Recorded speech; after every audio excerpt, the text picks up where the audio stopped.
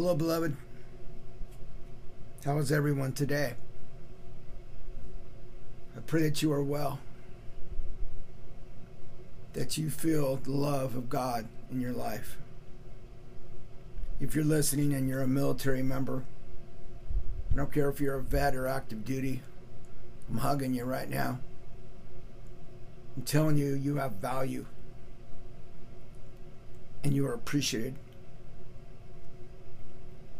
And I just pray for God's strength, God's peace, and God's protection over every single member of our military, our first responders. Anyone that's in harm's way right now, God, please put a shield about them.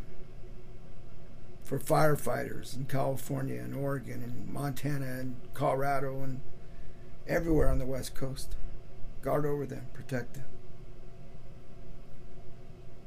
We had David Breimer at the Lighthouse this week, and Thursday night he said, I feel like there's trauma here tonight.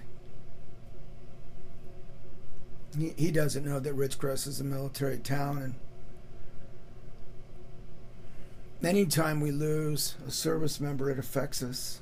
It affects all of us because most of us are veterans. So we take that stuff really personal.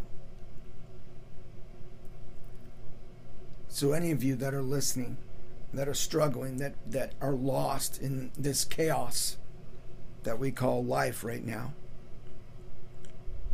I just pray that God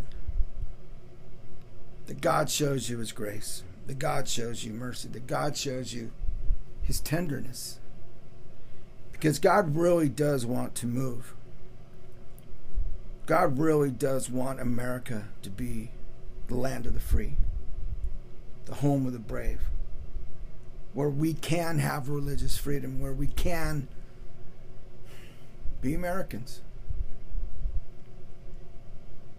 Today we're talking about what it means to be mature, how to have a mature life in Christ. And I think I'm going to blow some of your minds today. I think I'm going to say things that you're going to question. And that's good. I hope you read your Bibles. I hope you pray. I hope you seek God in a beautiful, constructive way. Because, friends, it's time for us to question everything. It's time, especially for us as believers, to start going, is this God's plan? And what I'm doing week after week, is that serving God? Or am I just serving myself? So we're going to talk about what it means to be a mature Christian, what it means to be mature in Christ.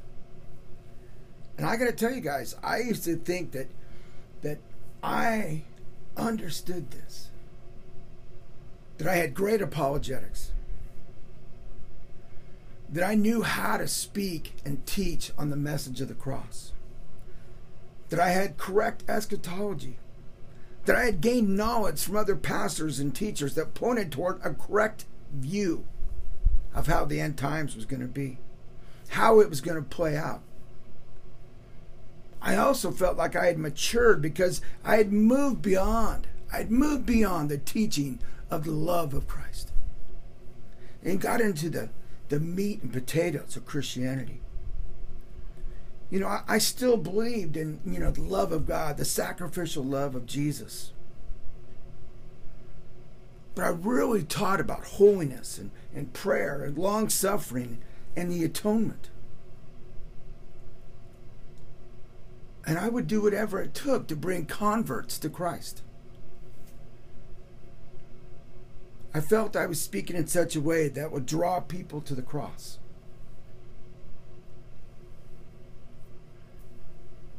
And friends, not that any of that is bad. All of that has its place. But was I teaching in such a way that I was helping you to become a disciple for Jesus Christ? Was I teaching in such a way that the church as a whole was becoming more Christ-like. Because that's what I've been commanded to do. That's the mandate that I've been given from God.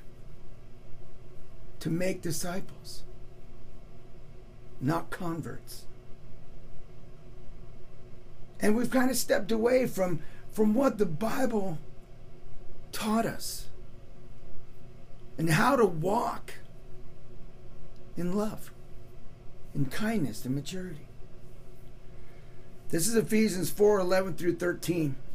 And it says, "So Christ himself gave the apostles, the prophets, the evangelists, the pastors and teachers to equip his people for works of service, so that the body of Christ may be built up until we all reach unity in the faith and in the knowledge of the Son of God and become mature, attaining to the whole measure of the fullness of Christ."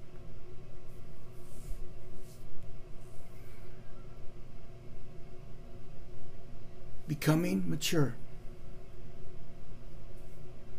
so that we can be built up in unity. And I know for the last couple of months, this has been my cry, amen? Unity. Working together for God's kingdom. So how did we, as the ecclesia, as a church, how did we get to the point that we stopped teaching in such a way that we no longer use the full gospel to point ourselves and others towards the love of Jesus? How do we stop using all of the gifts that the Father had given us? We came to a point where we no longer wanted the leadership of apostles. We no longer wanted the revelation of a prophet. The heart change that came from the teaching of an evangelist, we just weren't comfortable with that.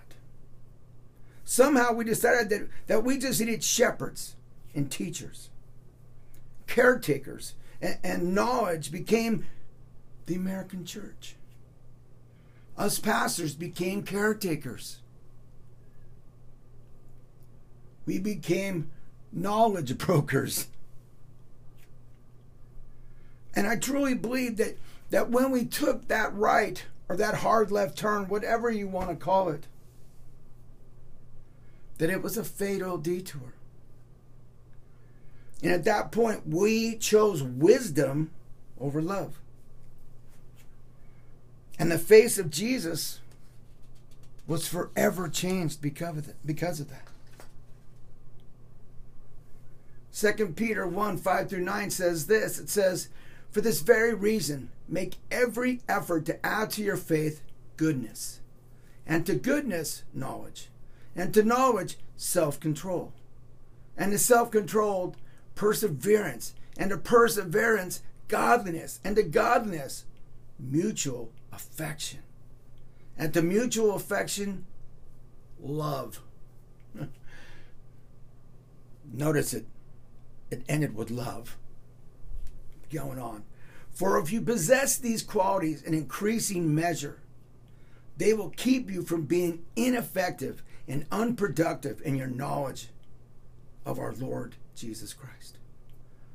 But whoever does not have them is nearsighted and blind, forgetting that they have been cleansed from their past sins." Guys, in order for us to be Christians, we have to acknowledge we're sinners. We have to acknowledge that sometimes we miss the mark. We have to acknowledge that we were saved by grace. We're not these great people. We're just people. Our friends and our neighbors that have drug addiction and have alcoholism and maybe you're living a homosexual lifestyle. God loves them no less than he loves you and I. Do not forget that. Do not forget who Christ took away from us. That man, that woman that had to die in order for Christ to gain a foothold in our hearts. We are no better than anyone. If we want to be like Jesus, then we have to be and do. We have to do church like Jesus did. In order for us to be mature believers, then we need to model our discipleship programs after Jesus. In order to train and equip the ecclesia, we need to train people up to love one another and to work towards sharing the love that Jesus shared while he walked the earth. Jesus spent the majority of his years of ministry loving people, spending time with them, developing forever friendships. We have developed a church today where we make sure people can come in, sing some songs, hear a message, and go home. We are encouraging Christians have a busy life, that they have a self-serving life, where we just don't have time to develop friendships. We just don't have time to have true relationships, to have fellowship with one another. No intimacy, no time in prayer, no sharing our troubles and our joys. We used to be known for our potlucks. Amen? I mean, as a kid, man, it was like every Sunday there was potluck. We hung out at church afterwards.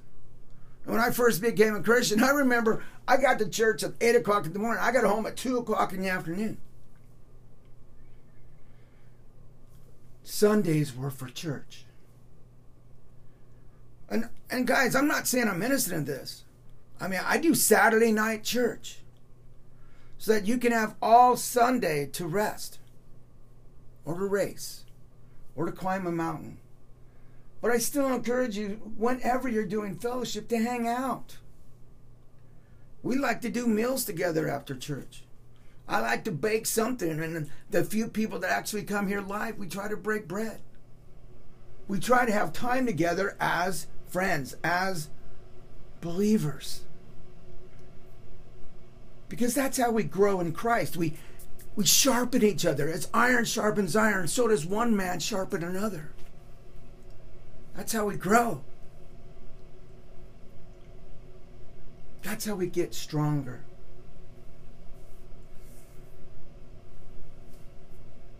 We got to spend time talking about deeper things. When we now want to train up leaders, we send them to class. We feed them information, knowledge on how to be good leaders. But where's the practical knowledge? When are we sending people out 2 by 2?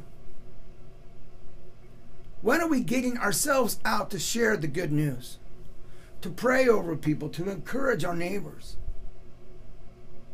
When are we doing that? How do we develop relationships with non-believers to share with them Jesus Christ if all we do is go to church for an hour on Sundays? We go in, we grab a cup of coffee, maybe a donut. I miss donuts, so I hope you enjoy them. We sing a couple songs.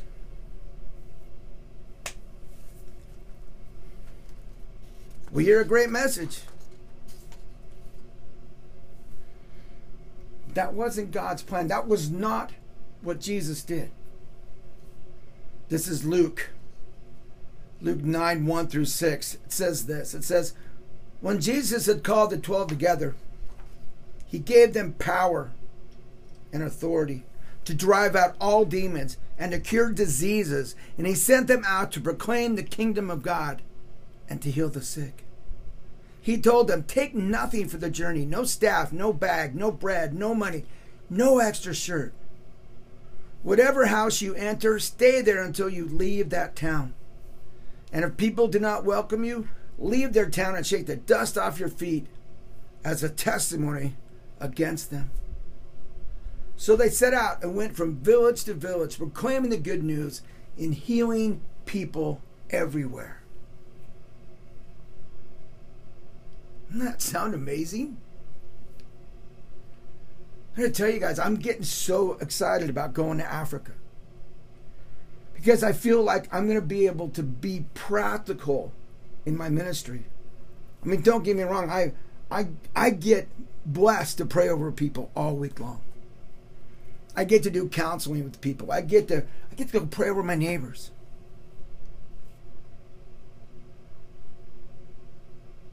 I get to go out to races and pray over everyone at the lines. I get to go into hospitals and pray over the sick. I get to call my friends who are ill and pray over them. I get to do practical things for the kingdom. But man, to go to Africa, where honestly sometimes the only medicine someone's going to get is Jesus, my faith is going to be challenged. My beliefs are going to be stretched. And I'm going to learn. I'm going to learn how to be a better disciple because I will be walking in it. In order for us to get closer to God, in order for us to have this relationship with our Heavenly Father, we have to walk in what it is to be a disciple.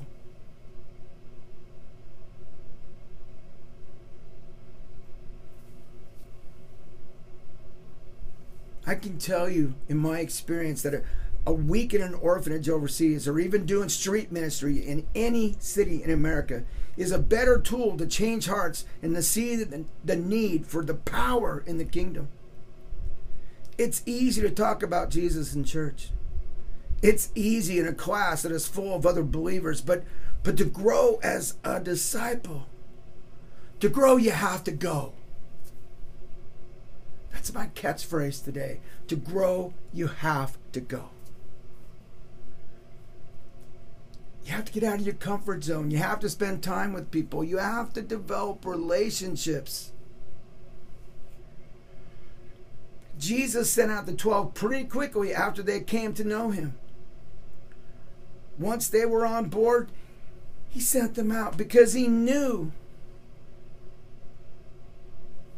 that teaching and head knowledge and actually doing are two different things. We learn to love by watching people love, by being in tough situations and having to depend on each other for success.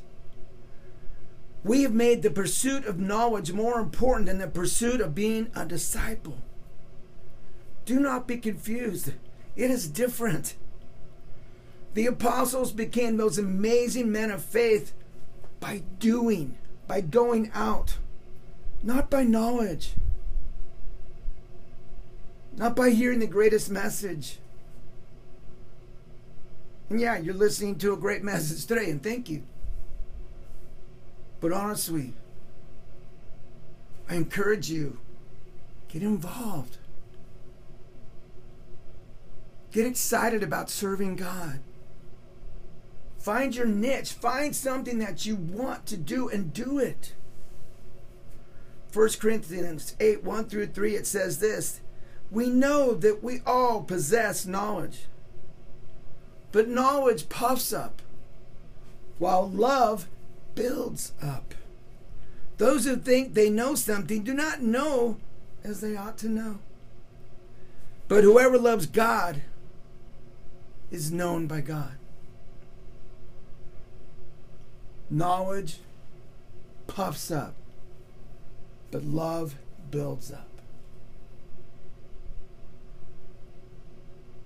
Did you hear me?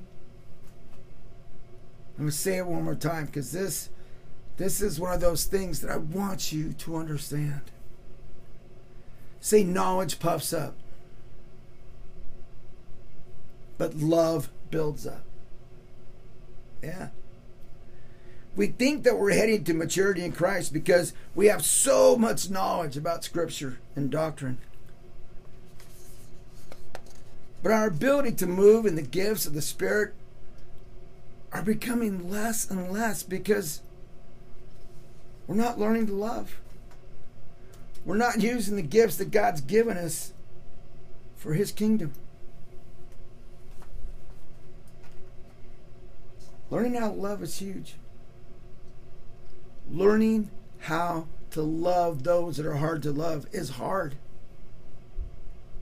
It doesn't just happen. You have to choose. In my own life, the last few years, it's been about school. So I kind of feel like a hypocrite a little bit because I've spent the last 3 years of my life in school. And yeah, the first year and a half was all head knowledge, learning about, how to do good hermeneutics, to be able to read the Bible and understand what I'm reading, how to do the exegesis, to get down and read the Strongs and get into the Hebrew, get into the Greek, and truly understand why they were saying what they said to those people at that time. And learning that I can't take everything literally in the Bible. They were speaking to those people. Can I take the exegesis and use it for today? Sure, much of the time I can. And I'm glad I have that knowledge now to know that I have to be wise every time I read the Bible. I can't just take it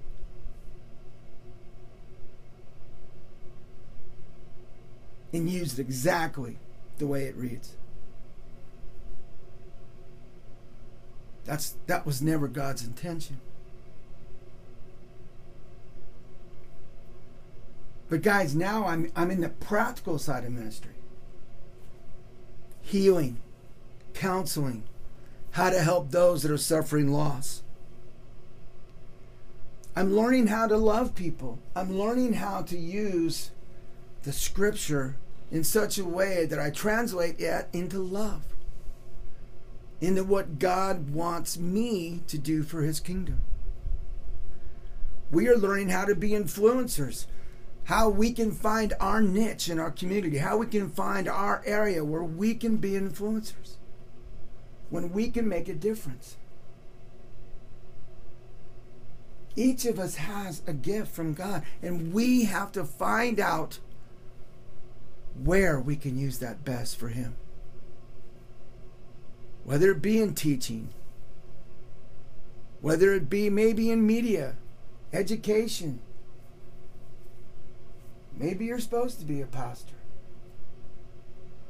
Maybe you're supposed to be in government. Maybe you're supposed to be in business. Maybe you're supposed to pour seeds of faith.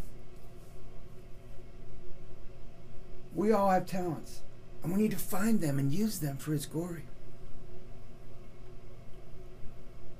At the Lighthouse, we are giving each other this opportunity to love. Not just one another, but also the homeless, drug addicts, people that are abused, people that are suffering loss. Because they are the ones that need love. All the knowledge in the world cannot replace a hug. Amen? Words cannot fix a broken heart. Sometimes that's just time. Your time to share love.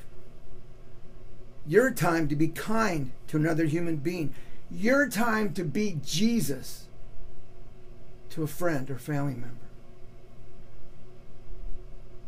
Francis Chan says that one of the biggest signs that we are headed towards a spirit of knowledge and religion, we've talked about this. How in America we're kind of consumed by the spirit of religion. And he says the best way to recognize that is that we no longer make grace a priority in our life. 2 Peter 3:18 says, "But grow in the grace and knowledge of our Lord and Savior Jesus Christ. To him be the glory both now and forever." Amen? Yeah. Grow in grace. We may be involved with churches and pastors that know a lot about grace. Maybe even can teach a great meaningful message about it. But are they demonstrating grace? or they're living their lives in such a way where they're showing grace. And you know what grace looks like? It looks a lot like love. You know what grace looks like? It looks like serving with another church, even though they don't believe the same way you do. You know what grace looks like? It looks like hugging a drug addict, a homeless person,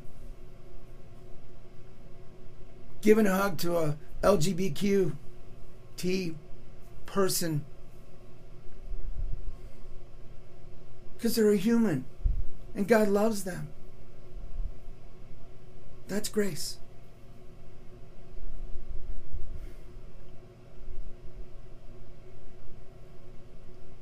I want you guys to think about a brownie. I mean, my wife makes the best gluten-free brownies. I love them.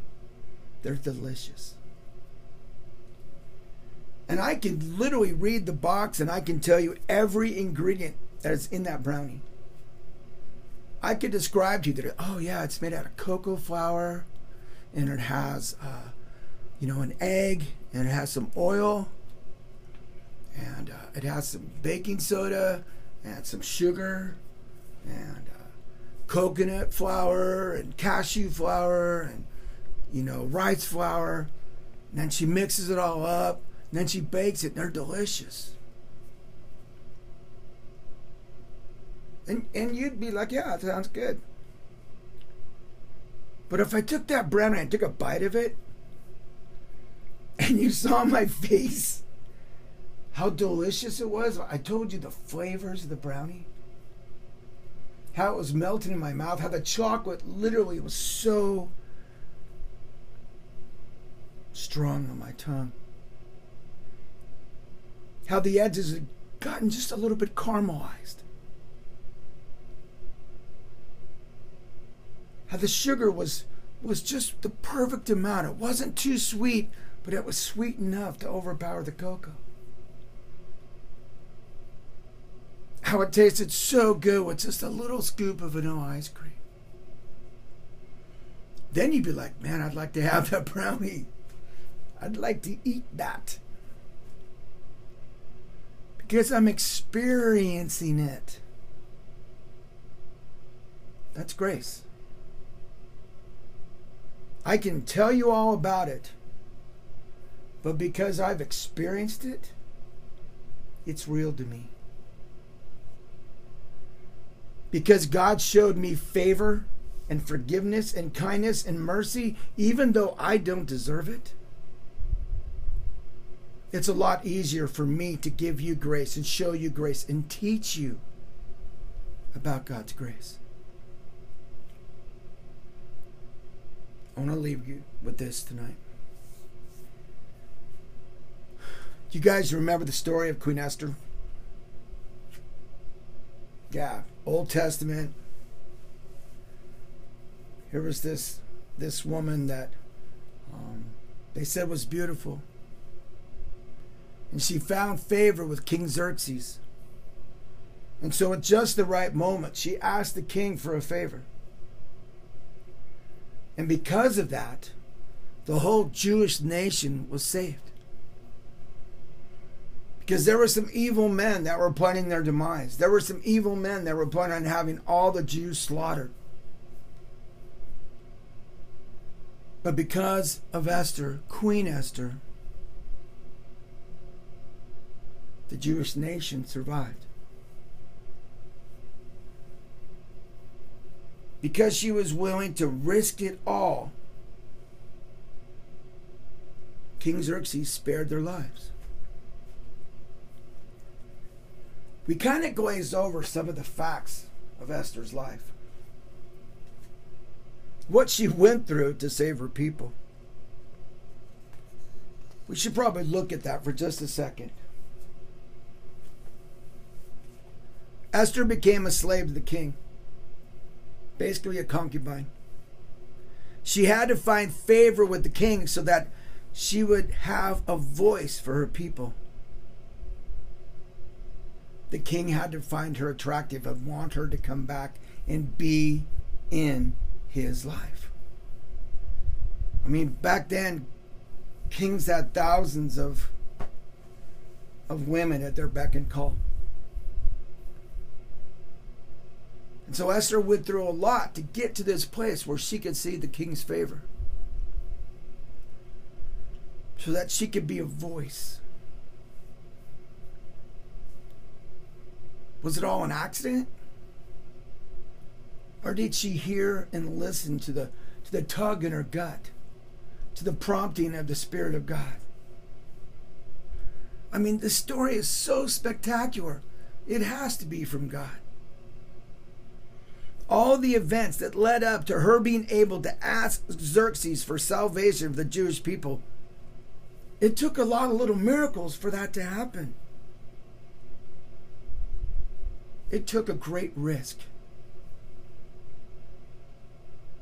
Now, I love it when the Bible and history come together. Xerxes, well, he's the villain in the movie 300. He's the evil king that's going to come and conquer, the Spartans in Greece. He was known for his military power. He was known for his might. He was known for being brutal. When they say he was a giant, 7 feet tall. He was Persian king. He was the son of Darius. And in many military colleges, in universities, and history books, he's quoted for this. It says, "Great accomplishment comes with great dangers." It's no different in our faith. This little nugget, great accomplishment comes with great dangers. That's just life. In order for us to truly become disciples, in order for us to do what God's called us to do, there's going to be risk. There comes a point in time when we have to accept that. Either we're all in, as we talked about last week, or we're not. Being a Christian means you're wholehearted. You're living for King Jesus. Matthew 23:37-39, it says, "Jerusalem, Jerusalem, you who kill the prophets and stone those who sent you. How often I've longed to gather your children together as a hen gathers her chicks under her wings. And you were not willing. Look, your house is left desolate. For I tell you, you will not see me again until you say, 'Blessed is he who comes in the name of the Lord.'"